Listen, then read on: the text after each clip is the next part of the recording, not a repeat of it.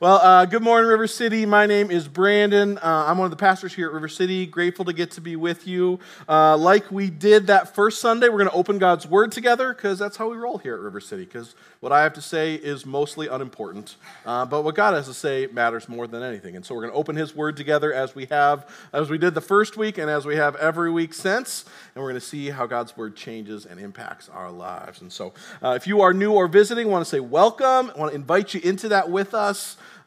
We'd love to get to know you and get you plugged in here. So we are on the front end of a new series this fall, working our way through the Old Testament book of Nehemiah. And as we've seen the past couple of weeks, the book of Nehemiah is really largely made up of this guy's memoirs or his journals, right? Throughout his life and the things that God's been asking him to do. But the thing that we've found out ultimately is that although the book is made up of this dude's journals mostly, it's not ultimately about him. The book's not ultimately about Nehemiah. Like every other book in the Bible, we see that they're really books that are all actually about God. We talked specifically about how the book of Nehemiah is ultimately a book that shows us that God is a God who is faithful to keep His promises, that He's faithful, that He's sovereign, that He is in control, and that He keeps His promises. We talked about how one of the most central storylines throughout the whole Bible is that what God is doing, that He is building for Himself, He is making for Himself a people who are going to live for the praise of His glory, a people whose lives worship Him and whose lives full of obedience unto Him bear His name and reflect His glory to the world. And we saw how in Leviticus 26 in the Old Testament, what God does is He makes a covenant or a promise with His people that if they would worship and if they would obey Him, that He would gather them into the land that He had been preparing them for, and that He would bless them spiritually and physically and relationally and all the rest. But that if they chose instead to reject and disobey Him, that He would, instead of gathering them and blessing them, that He would oppose them and He would scatter them throughout the nations. And sadly, as you read the Old Testament, what we see is that God's people chose option 2, the one where they enthrone themselves as God and they reject God's good rule and authority. And what happens is that God keeps His promise to oppose and to scatter them. And He allows the Babylonian Empire to conquer Jerusalem and to destroy the city and to send God's people into exile throughout the Babylonian Empire. But what's so important that you know is that that's not the end of the story, nor was it the end of the promises that God made with His people. You see, God had promised as well at the end of Leviticus 26 and reiterates in Jeremiah 29 how if His people would turn in faith and repentance, if they would choose to acknowledge their sin and instead turn in faith and repentance back towards God, that God would remember the first part of His promise, to gather them and to bless them and to cause them to be a people who live for the praise of His glory in His place. And that's really the part of the story of redemptive history where the book of Nehemiah sits. That's where we kind of pick up that story. You see, Nehemiah is a Jewish exile living in the Persian Empire. The Persians had conquered the Babylonian Empire, and so they were the next ones in line. And so Nehemiah is a Jewish exile living in the Persian Empire. And what you see as the story opens is that God has put Nehemiah in a very strategic place. He is the cupbearer for the great king of Persia, the greatest, probably the most powerful man in the world at the time. And so Nehemiah's job as a cupbearer was basically to taste all of the food and wine that was set before the king, mostly to make sure it wasn't poison and didn't kill the king, which I can imagine is a job with lots of benefits and some significant caveats, right? And so Nehemiah is in that job, and that position was one of incredible trust and also influence with the king. And what you see happening throughout the story is that God uses Nehemiah to bring about the fulfillment of the promises that He had made to His people. That if they would turn in faith and repentance, that He would gather them again and cause them to be His people who live for His glory. And ultimately to keep His promise to be a people through whom one day He would send the ultimate Savior, not one who would rescue them from captivity in Babylon or Persia or Egypt, but the ultimate Savior who would rescue them from captivity to Satan and sin and death. And so Nehemiah then isn't ultimately a story about a great leader, but a story about a great God. The one true God of heaven who sovereignly rules and reigns and brings about His purposes and keeps His promises. But Nehemiah is also a story about God's people and about how God's people respond in faith to who God's proven Himself to be, to sovereign and faithful King, and about what it looks like when God's people respond in dependence and faith by committing themselves to being and to building a community who will live for the praise of his glory, to being the people that God calls them to be. And we saw, as we studied chapter 1, how all that begins with God beginning to give Nehemiah his heart for the city of Jerusalem and for his name in that city. Nehemiah opens the book by recounting how he received a report from his brother Hananiah about how the walls of Jerusalem were broken down and its gates had been burned with fire. And we talked about how his response, where he just mourns and fasts and weeps and prays for months, seems a bit dramatic, if we're honest, right? Because that would not have been new information, right? The walls of Jerusalem, they've been torn down for 140 plus years. And he works for the very king who specifically put the kibosh on any future rebuilding efforts that would ever take place in the city. So Nehemiah absolutely knew what was going on in the city of Jerusalem. And so he gets this information, but it's not new information, and yet it still hits him in a new way. Because what's happening is that God's giving Nehemiah his heart. He's causing him to care about his name and his glory in the city of Jerusalem in a way he didn't before. And to see how the dilapidated state of the city and its people were ultimately a disgrace to God's name. And Nehemiah, who we saw in chapter 1, loves God's name and delights in revering God's name. He can't stand for that. He is disturbed by that. And so what we see God doing is preparing Nehemiah to be an instrument through which he's going to fulfill his promises. But we saw in chapter 2 that it wasn't just Nehemiah's heart God was preparing, it was also King Artaxerxes' heart as well, right? Nehemiah is praying and fasting in months, and then he goes in this act of great bold dependence on God, and he goes before King Artaxerxes with an insane request, right? He basically asks this king, the most powerful man in the world at the time, to not only reverse his own foreign policy decisions, but also to personally endorse and fund the rebuilding of a city he specifically said he never wanted to have rebuilt. And he says, yes! The king agrees to everything. He even goes above and beyond. He sends Nehemiah with an entourage, right? He's got like an army officials. Like he's got a party with him, right? He is official. He is legit, right? And so we see is that Nehemiah understands that the king's response to his request is nothing short of miraculous. And he gives God all the credit for that. It's not lost on Nehemiah that there is no way his strategy or plan was the reason why the king said yes to him. He realized that it's God's gracious hand that's been at work in him. And so, armed with the clear support and the resources not only of the great King Artaxerxes, but of the God of heaven himself, we see Nehemiah at the end of last week, he embarks out on this 900-plus mile journey. It would have taken 3 or 4 months of traveling every day to get from the Babylonian capital in Susa over to Jerusalem. And we pick up the story this morning in the second half of chapter 2, where Nehemiah arrives in Jerusalem and for the first time sees the state of the walls and the state of the people and the state of the city with his own eyes for the very first time. And what we're going to see happening this morning is that Nehemiah is calling God's people to join him in a bold dependence on God.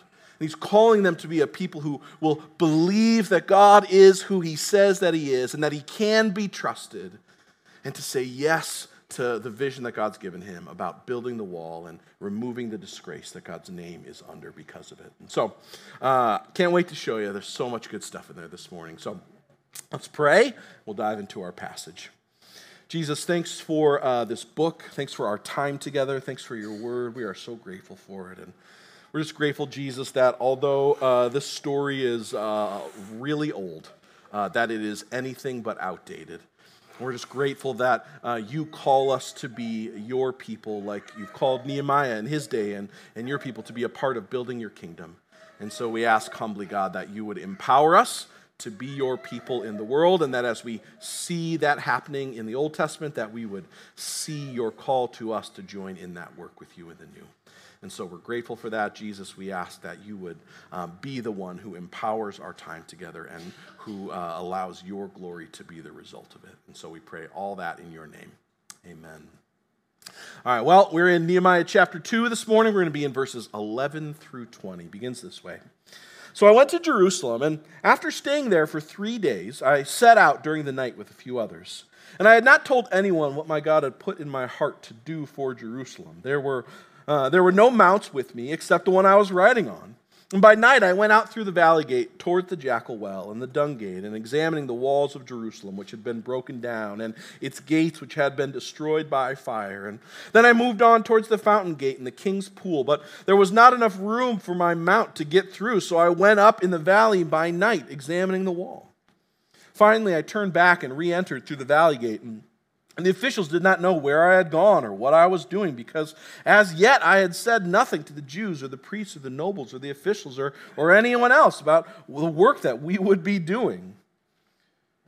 And then I said to them, "You see the trouble that we are in. Jerusalem lies in ruins, its gates burned with fire. Come, let us rebuild the wall of Jerusalem, and we will no longer be in disgrace." I also told them about the gracious hand of my God on me and what the king had said to me. And they replied, "Let us start rebuilding." And so they began the good work. But when Sanballat the Horonite and Tobiah the Ammonite official and Geshem the Arab heard about it, they mocked and ridiculed us. "What is this you are doing?" they asked. "Are you rebelling against the king?" And I answered them by saying, "The God of heaven will give us success, and we, his servants, will start rebuilding. But as for you, you have no share in Jerusalem or any claim or historic right to it." All right, so we saw in the first part of chapter 2 how Nehemiah is giving all of the credit for the king's miraculous response to God. He's acknowledging that God's the one who's doing this incredible thing and enabling the king to respond positively to his request. And the reality is that what we see happening in the second half of the chapter is just as miraculous as the king's response. The people, they agree, they're on board with what Nehemiah wants to do, and that is really unexpected. Let me explain. You see, Jerusalem was conquered and destroyed by Babylon in 586 BC. That's about 140 years prior to Nehemiah coming back to Jerusalem. And it left the walls of the city and the temple in ruins. It left homes uninhabited and broken down. And it remained that way for basically 70 years until King Cyrus and the Persians conquered Babylon and then subsequently allowed the exiled people that Babylon had captured to return back to their homelands. And we read in Ezra how under a guy named Zerubbabel, the first wave of Israelite exiles returned from Babylon and returned back to Jerusalem and began work on rebuilding the temple. But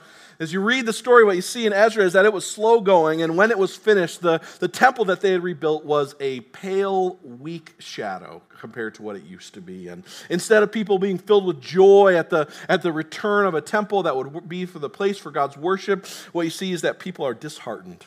And they're defeated because it's not what it once was. And it's not the place that they wanted it to be. Besides the fact that without the walls of a city being rebuilt, nobody was living in the city. And the temple and the city itself were largely uninhabited and unused. And so 60 years later, after Zerubbabel, a second wave of exiles returns to the city under a guy named Ezra, right? And they start working, he's a priest, to try to continue to rebuild and to reestablish the city. But King Artaxerxes, we read in Ezra chapter 4, had been convinced by the surrounding governors, guys like Sanballat and Tobiah and Geshem that we read about in our passage, to halt any future rebuilding efforts in the city. And so it was stopped. And so for the past 10 years or so, the city has basically just continued to sit empty and in ruins, just as it had been for the past 140 plus years. And so you can imagine how disheartened, maybe even jaded, right, the people who were living there must have been by now, right? The city of Jerusalem has been empty, sitting in ruins for 140 years. All of the hope and the excitement and the expectation that those returned exiles would have brought back with them for the rejuvenation and the reestablishment of the city has long since faded by now. What they're left with is a sullen, defeated attitude. The belief that Jerusalem, I guess, will just always be a pile of rubble. There's no reason to believe that would change. They had gotten their hopes up too many times, only to have them dashed over and over again. And Nehemiah, understand, he gets that reality. He understands that, right? He gets that a glorified sommelier showing up, right, to a city he's never been to with a vision to do something that has proved impossible to do for 140 plus years is going to be a bit of a hard sell, right? Like it's not going to be something that everyone's just stoked about, right? Which is why, you see, he doesn't come prancing into Jerusalem with some grand vision of restoration. He's not waving the flag of victory before he starts laying a single brick. In fact, what you see is that he doesn't actually even tell anybody why he's there, right? The dude's got an entourage, right? Like, he's got letters from the king. He's got a posse with him, right? He's got piles of timber that the king sent with him on the journey, right? Like, he is, like, you got to imagine the people in Jerusalem are like, what is going on, right? Like, what is this guy here for? And Nehemiah, he doesn't give away. He doesn't give away what's going on to. Instead, what we see him doing is continuing to thoughtfully plan and prepare. And that begins, the first thing he sees, that he doesn't jump right into rebuilding. He takes a few days to rest. I mean, he's got to be honest, right? After months of traveling on an animal across, a bajillion of miles throughout the ancient Persian Empire, the dude's got to be tired. I mean, it's a good thing he did not have kids with him. The dude is single, right? Because could you imagine how many are we there yet? Like, that would have been 900 miles on a donkey? Like, that would just be insane, right? But in all seriousness, right, you can imagine how hard that would have been for him to choose to wait and rest. He has been praying and planning and traveling, and everything that he's been doing for the past probably 8 months at this point has been leading up to him getting to Jerusalem and starting this project that he is very confident that God's behind. And I'm sure that he was tired, but if that was me, right, if I was Nehemiah, I'd be like, let's do this thing. Like, rally the troops. We are here. Let's start the project. Let's get it going, right? But instead, what you see is that Nehemiah rests for 3 days. Some of you guys are like, you are go-getters, right? And you haven't had a day off in a long time. And you're like, a 3-day weekend before you even started the project? Dude, like, get your crap together, right? Like, we got stuff to do, right? But the reality is that Nehemiah shows us that his physical rest, I think, is the reality of a sign of his spiritual rest. You see, what Nehemiah realizes is that for the past 140 years, God's plans and purposes have not rested on him. And for the next 3 days, they still aren't resting on him. That God's the one who's in control. That the thing that the project hinges on is not Nehemiah and his plans, but it's God's power and his authority. And so Nehemiah chooses to rest. You see, I think oftentimes our inability to rest, our inability to choose to stop and to pray rather than diving right into the things we feel like God's asking us to do is a sign that we functionally believe that it depends on us. We're under the delusion that it actually hinges on us. And it doesn't. See, the project of rebuilding the wall and the project of God's people today and building the church for his kingdom, it does not hinge on us. It hinges on God. And so that frees us to rest. It enables us to rest because our confidence isn't in ourselves, it's in him.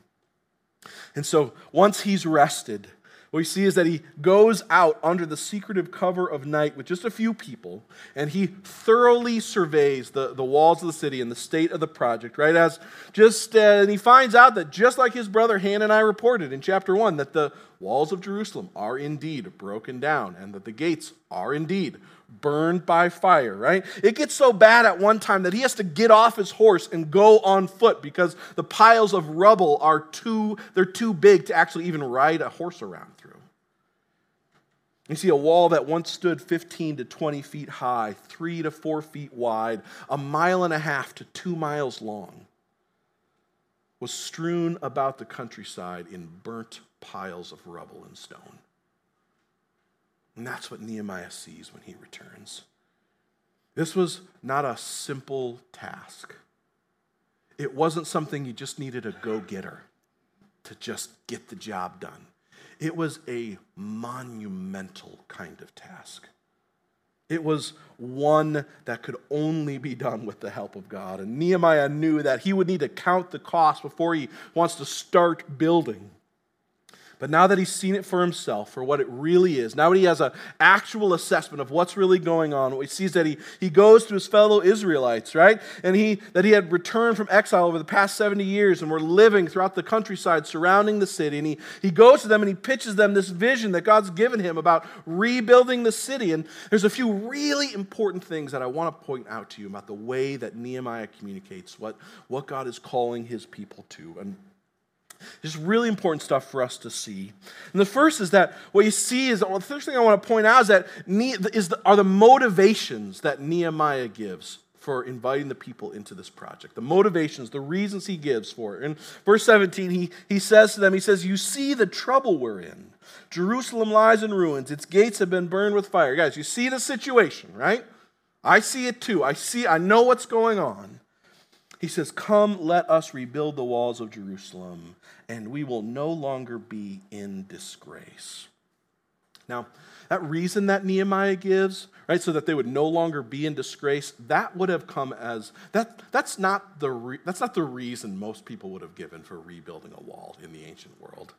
You see, the reason why pretty much everyone in the ancient world would have cared about building or rebuilding the walls of a city was about safety and about security, right? You see, in the ancient world, cities were built inside of walls because that was a defensible position. And if you had no walls, then you had no way to defend your city. And so no walls means no city. And no city, no people, it doesn't work without a wall in the ancient world, right? And so you would think that the reason why Nehemiah would give, that is the reason why the people should rebuild the wall, so that they can be safe and secure again.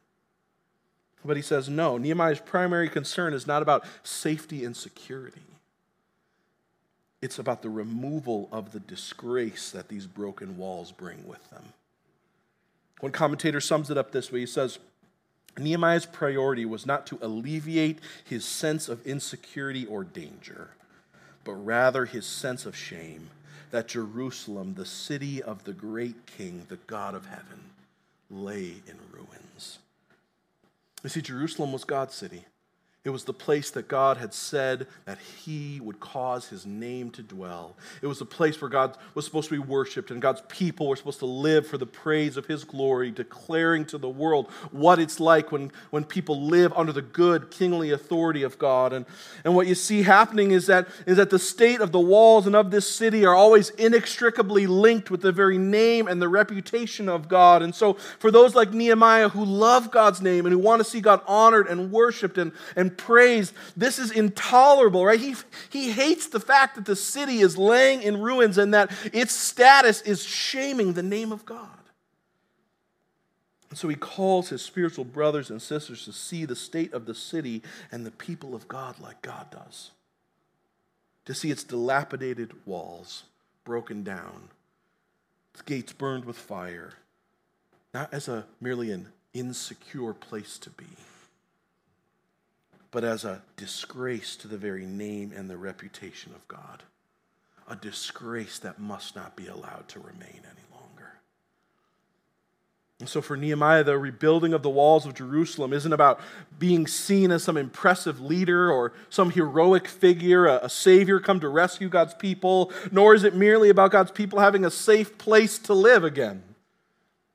The motivations Nehemiah gives for why God's people should give themselves to the rebuilding of the walls of a city are rooted in a concern for the very name and glory of God. You see, what Nehemiah understands is the reality that only a God-sized and God-centered vision for rebuilding, for building the kingdom of God is ever going to inspire a downtrodden and defeated people to again pick up their hammers and trowels again and to begin the monumental task of rebuilding the walls. Any other motivations would have been insufficient. And the reality is that for us as well, the same is true. We can be motivated to be a part of building God's kingdom for all kinds of reasons, but the only reason that lasts is when the thing that captivates our attentions, the thing that drives our motivations is a desire for God's name to be glorified, for him to be worshiped and praised as the great king and creator he really is. That's the one thing that brings lasting transformational motivations to our pursuit of God's kingdom. And so Nehemiah gets that. And so he starts with the right motivations. But Nehemiah also realizes that the right motivations are not going to be enough. Zerubbabel and Ezra, they both had good motivations. They had the right motivations. But the city's walls still laid in ruins. See, and that leads us to the second thing I want to show you about Nehemiah's vision here that he presents to the people. So important. You see that he tells them about the source of his confidence.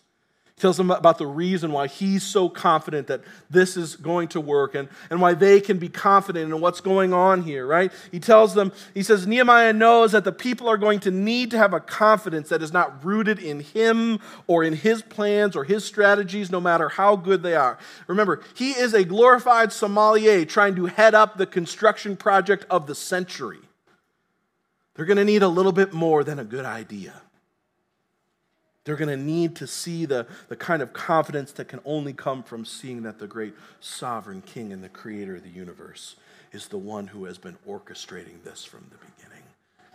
And so he sees, he tells them about what God's already done. Verse 18, he says, I also told them about the gracious hand of my God was on me and about what the king had said to me, right? He tells them about how God changed the heart of the great king Artaxerxes, right? How he miraculously caused him to reverse his own previous decision about Jerusalem and to now personally endorse and fund the rebuilding of a city that he once was vehemently opposed to. And the reason why Nehemiah is so confident in what God's put in his heart to do, and the reason why he gives as to why the people can be confident about what he's asking them to do, is because of what God's already shown he's done. See, Nehemiah's confidence is not in his plan. It's not that his plan is great, and don't miss this. His confidence is not rooted in the king's support of his work. His confidence is rooted in God because he knows that the king's miraculous support of this project can only be explained by the fact that God's the one who's behind it all. It's proof that this is not Nehemiah's vision, that it's God's. He's the one who's behind it all. Church, here's the reality. Our willingness to step out in faith and to be a part of building the kingdom of God will always be directly connected with the confidence we have in God himself. It is always going to be directly connected with that.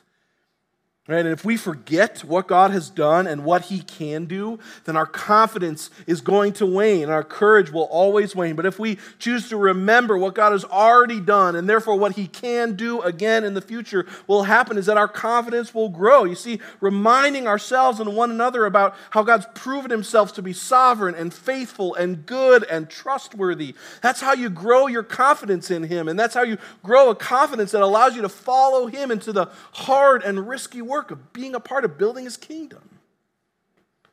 There have often been times throughout the planning of River City Church that Aaron and I have needed to remind each other about God's sovereignty, his faithfulness, his goodness to get us this far. When money has been tight and we felt like we might never get to a place of self-sufficiency, we reminded each other about how when we were doing fundraising and beginning to build funds to start this church, how we felt like we'd never really get over this last hump and finally get rolling. And we met this random lady I had never met before and have not since talked to after this. And she came up to me after a sermon that I had preached at the church that we were a part of before we started River City. And she just asked me, how much do you need to get going? What do you need to finish? What do you need to get things started? And I told her, and later that week, a check for $12,000 showed up in the mail. I have never since talked to this person. I've never even been able to get a hold of her ever since. I could tell you lots of stories like that. Or just this week, Aaron and I were talking about how one day we're going to outgrow this building and the space that we're in here. By God's grace, we went from 1 services to 2 this fall, and that's been going well. And one day we're going to outgrow this space. And the reality is we were just talking about, the reality is that the next size space that we're going to need as a church is not just like going to be like a little bit more expensive or a little bit more complicated. It's going to be like multiple orders of magnitude, like more expensive and more complicated and more. It's going to need a lot more. And it can be easy to feel like, I have no idea how this is ever going to work out.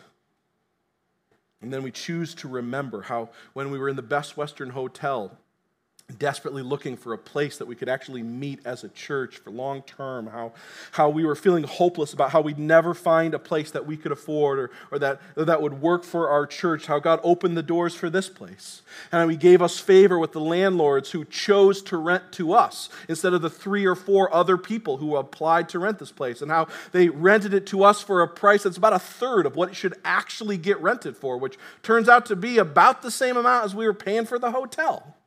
And the reality is that that's crazy, right? When a realtor friend of yours comes to the church and finds out how much you're paying and tells you never, ever to leave, right? That's how you know that that's a God thing, right? That it could only have been Him.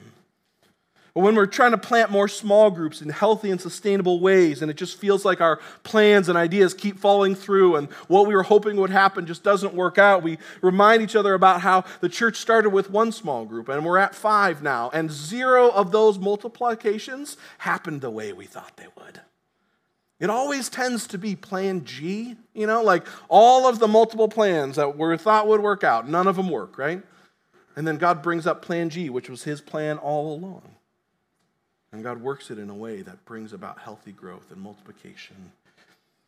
You see, reminding ourselves about those stories is not just like, hey, let's be sentimental on our 5th anniversary as a church, right? Reminding ourselves about those stories is important because they're reminders about what God has done and therefore what He is very clearly capable of doing again. And they remind us that our hope is not in us and what we can bring about, but our hope is in God and His purposes and His ability to bring about His plans, often in spite of us. You see, choosing to remember who God has proven He is and what He can do in the past is so important because what it enables you to do is in the midst of uncertainty and in the midst of opposition, instead of pulling back, it allows you to press in to what God calls you to and what you know that He's inviting you into being a part of building His kingdom. And that leads us to the third thing we see. You see, opposition is something that will always face God's people as they seek to build His kingdom. And we see that happens for Nehemiah, right? And what his response shows us his resolve in the face of opposition. You see, if there's one thing that we learn throughout the Bible about what happens when God's people seek to live for His glory is that there will always be opposition to it. Every time, no matter what, there's always opposition to people seeking to live for the glory of God and obey Him. And Jesus Himself, who is actually God Himself, faced opposition. So it will always be around. And we see is that the same is true here. The dude barely gets done pitching his vision to God's people in Israel about his heart to rebuild the city and rebuild a people who will live for the glory of God and who will show His glory instead of His disgrace. And you see what happens is that the opposition has already started before he can barely even get the last part of the vision out.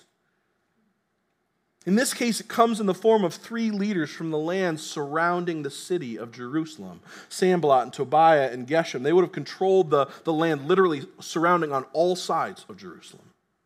And they were not stoked about God's people and about God's purposes being rebuilt. Because it meant that it was going to be a problem for them. Verse 19 says this way, but when Sanballat the Horonite and Tobiah the Ammonite official and Geshem the Arab heard about it, they mocked and ridiculed us. What is this you're doing, they asked. Are you rebelling against the king? And we're going to see these guys come up a number of times throughout the letter. They are like the thorn in Nehemiah's side that just will not go away, right? And they're opposed to the rebuilding of the wall and the rebuilding of God's people in the city. And we see here that their opposition starts with mockery and ridicule. And in the grand scheme of things, it's just annoying at this point. But you see happening is that it pretty quickly escalates to death threats. Pretty quickly. Right? It goes from an annoying mockery to some real actual threats.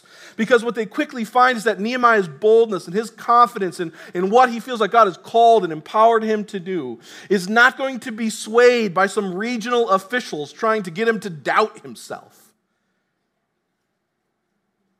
You see, he's not relying on his own power. He's not trusting in himself. Nor is he relying on the king's support primarily.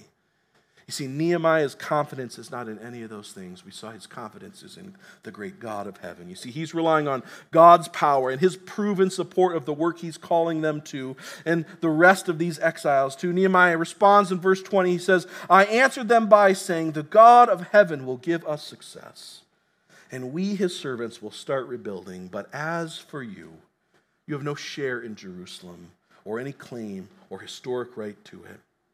Nehemiah basically responds to their empty threats, right? He says, dudes, you already know what the king said, right? I gave you the letters of safe passage as I came through the city, right? You know that the king's already on board with the mission, right? So you and I, we already know that. You're just being ridiculous at this point. But the way he responds is basically what he's saying is that the truth is that even if the king wasn't behind this, it doesn't matter.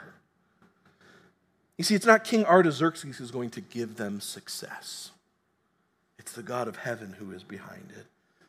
And so Nehemiah says, because we trust in him, we're going to start rebuilding the wall. And you're not going to have a part in stopping it, and you won't have a part in rejoicing when it's done. How encouraging do you think that must have been for the Israelites who are living in the broken down walls of Jerusalem? Nehemiah has just asked them to give themselves to the mission of rebuilding this impossibly big wall. And the reason why they can be confident that God is doing it is because God's the one who's behind it. And Nehemiah then proceeds to put his money where his mouth is. As soon as opposition starts, the ground that Nehemiah stands on is not, oh yeah, we have the support of the king, don't worry about it. No, the ground that he stands on, he says, the great God of heaven will give us success. You ain't got nothing on him, right? There's no influence you have with him. He's the one who's going to cause things to succeed. See, Nehemiah's motivations that he gives, the confidence that he gives, it wasn't some empty rah-rah speech, right? It was true. So really at the heart of what was motivating and driving him, where his confidence really lay. And in response to all this, we see how the people in verse 7, how they're all in. They begin the good work, not just of rebuilding a wall, but as we'll see throughout the story, about rebuilding a people whose lives and whose city proclaim the glory and the power and the majesty of God. You see, here's the deal, church. The point of this sermon is not, hey, let's look at Nehemiah's great vision casting strategy, and then we'll try to imitate that when we cast our own vision, right? And Nehemiah is a great leader, and we're just going to try, it's like leadership tips and tricks, right? That's not what's going on here. You see, the reality, the point of the story is that if like the people of God in Nehemiah's day, who God was asking to be a part of the rebuilding of his physical kingdom, we too as the church, we're God's people today, and we're not called to build a wall, but we are called to be a part of building the spiritual kingdom of God. And if we're going to have any hope of boldly saying yes to what God is calling us into and to being a people, as 1 Peter says, who are set apart by God, called to be and to live for the praise of his glory, to proclaim the one who has called us out of darkness into light, then we are going to need to be motivated by a desire for his glory, not something else. And we're going to need to have a confidence that is rooted not in a great leader or a great plan or a great strategy, but it was rooted in the great God of heaven. You see, the work God's called us to as a church to be a part of growing in the gospel and making disciples and planting churches, that is a work that we are wildly incapable of doing by ourselves. And, spoiler alert, it's also one we're incapable of doing together. It only happens if God's gracious hand is on us. That's the only way any of that happens. There is no amount of effort and work, there is no amount of just wanting it enough and trying hard enough that brings that stuff about. God's the one who brings all of that about. And the reality is that he's the one who does. And the reason why we can be confident in His gracious hand being on us and His plan succeeding is not because we have a great plan or strategy, but because we have the promise that Jesus is the one who Himself is building His church. We have a promise, and our hope is in Him, that He's a greater leader than Nehemiah ever could be, and He has a greater zeal for the glory of God's name than Nehemiah could ever have had. And His zeal and passion for His glory and His name led Him to give His very life on our behalf so that He might use us as broken, burnt stones to be built up into a living temple unto Him. 1 Peter 2 chapter says it. 1 Peter chapter 2 verse 4 says it this way: so as you come to Him, the living stone, rejected by humans but chosen by God, precious to Him, you also, like living stones, are being built into a spiritual house to be a holy priesthood, offering spiritual sacrifices acceptable to God through Jesus.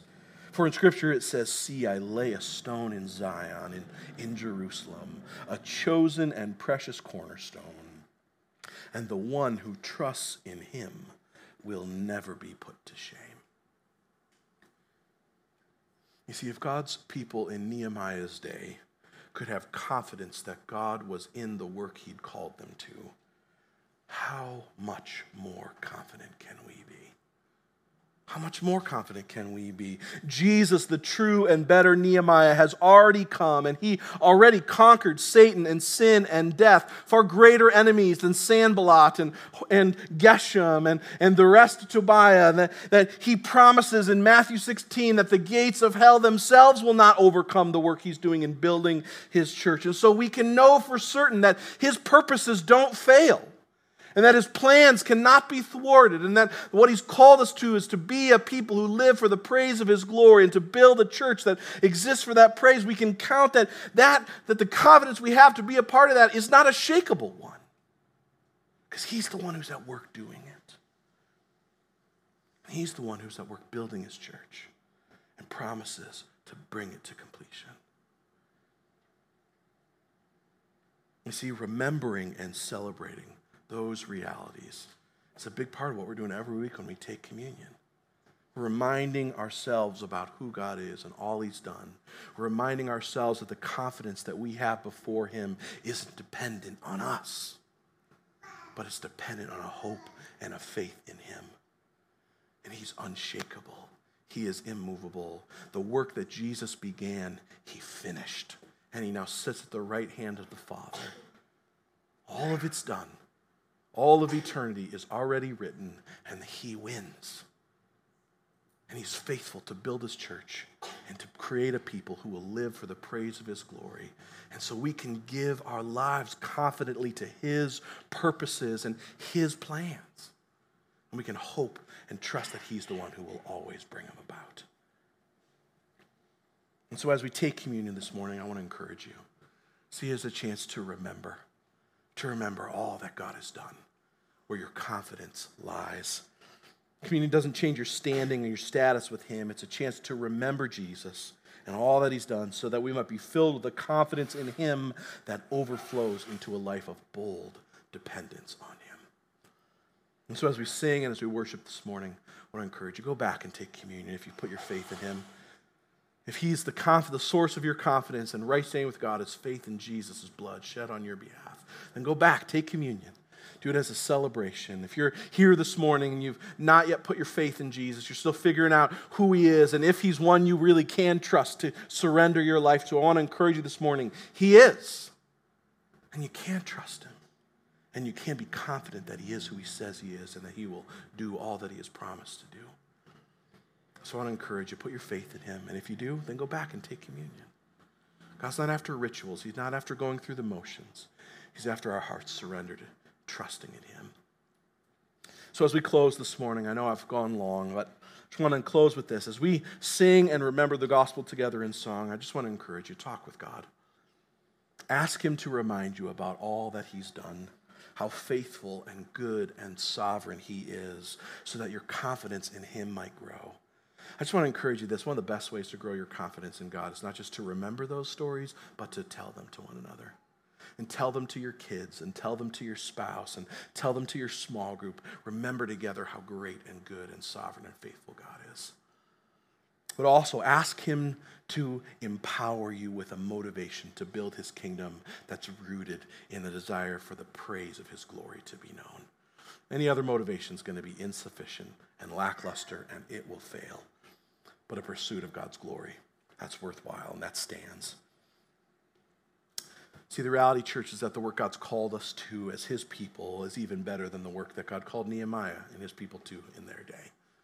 And we can be confident because of Jesus that the first 5 years of this church are just the beginning of what he's doing. And so might we be a people who say yes to giving our lives to building a community that lives for the praise of his glory. Let's pray. Jesus, we are grateful for you, and we're thankful for our time together. And we just ask humbly, God, that you might be glorified and worshiped in and through our church. God, we want to put our hope and our trust in you, that you indeed are the one who rules and reigns, and that your promises always hold true. And so empower us, Jesus, out of a confidence in you, to give ourselves to being and to building a community that will live for the praise of your glory. We pray this all in your name. Amen.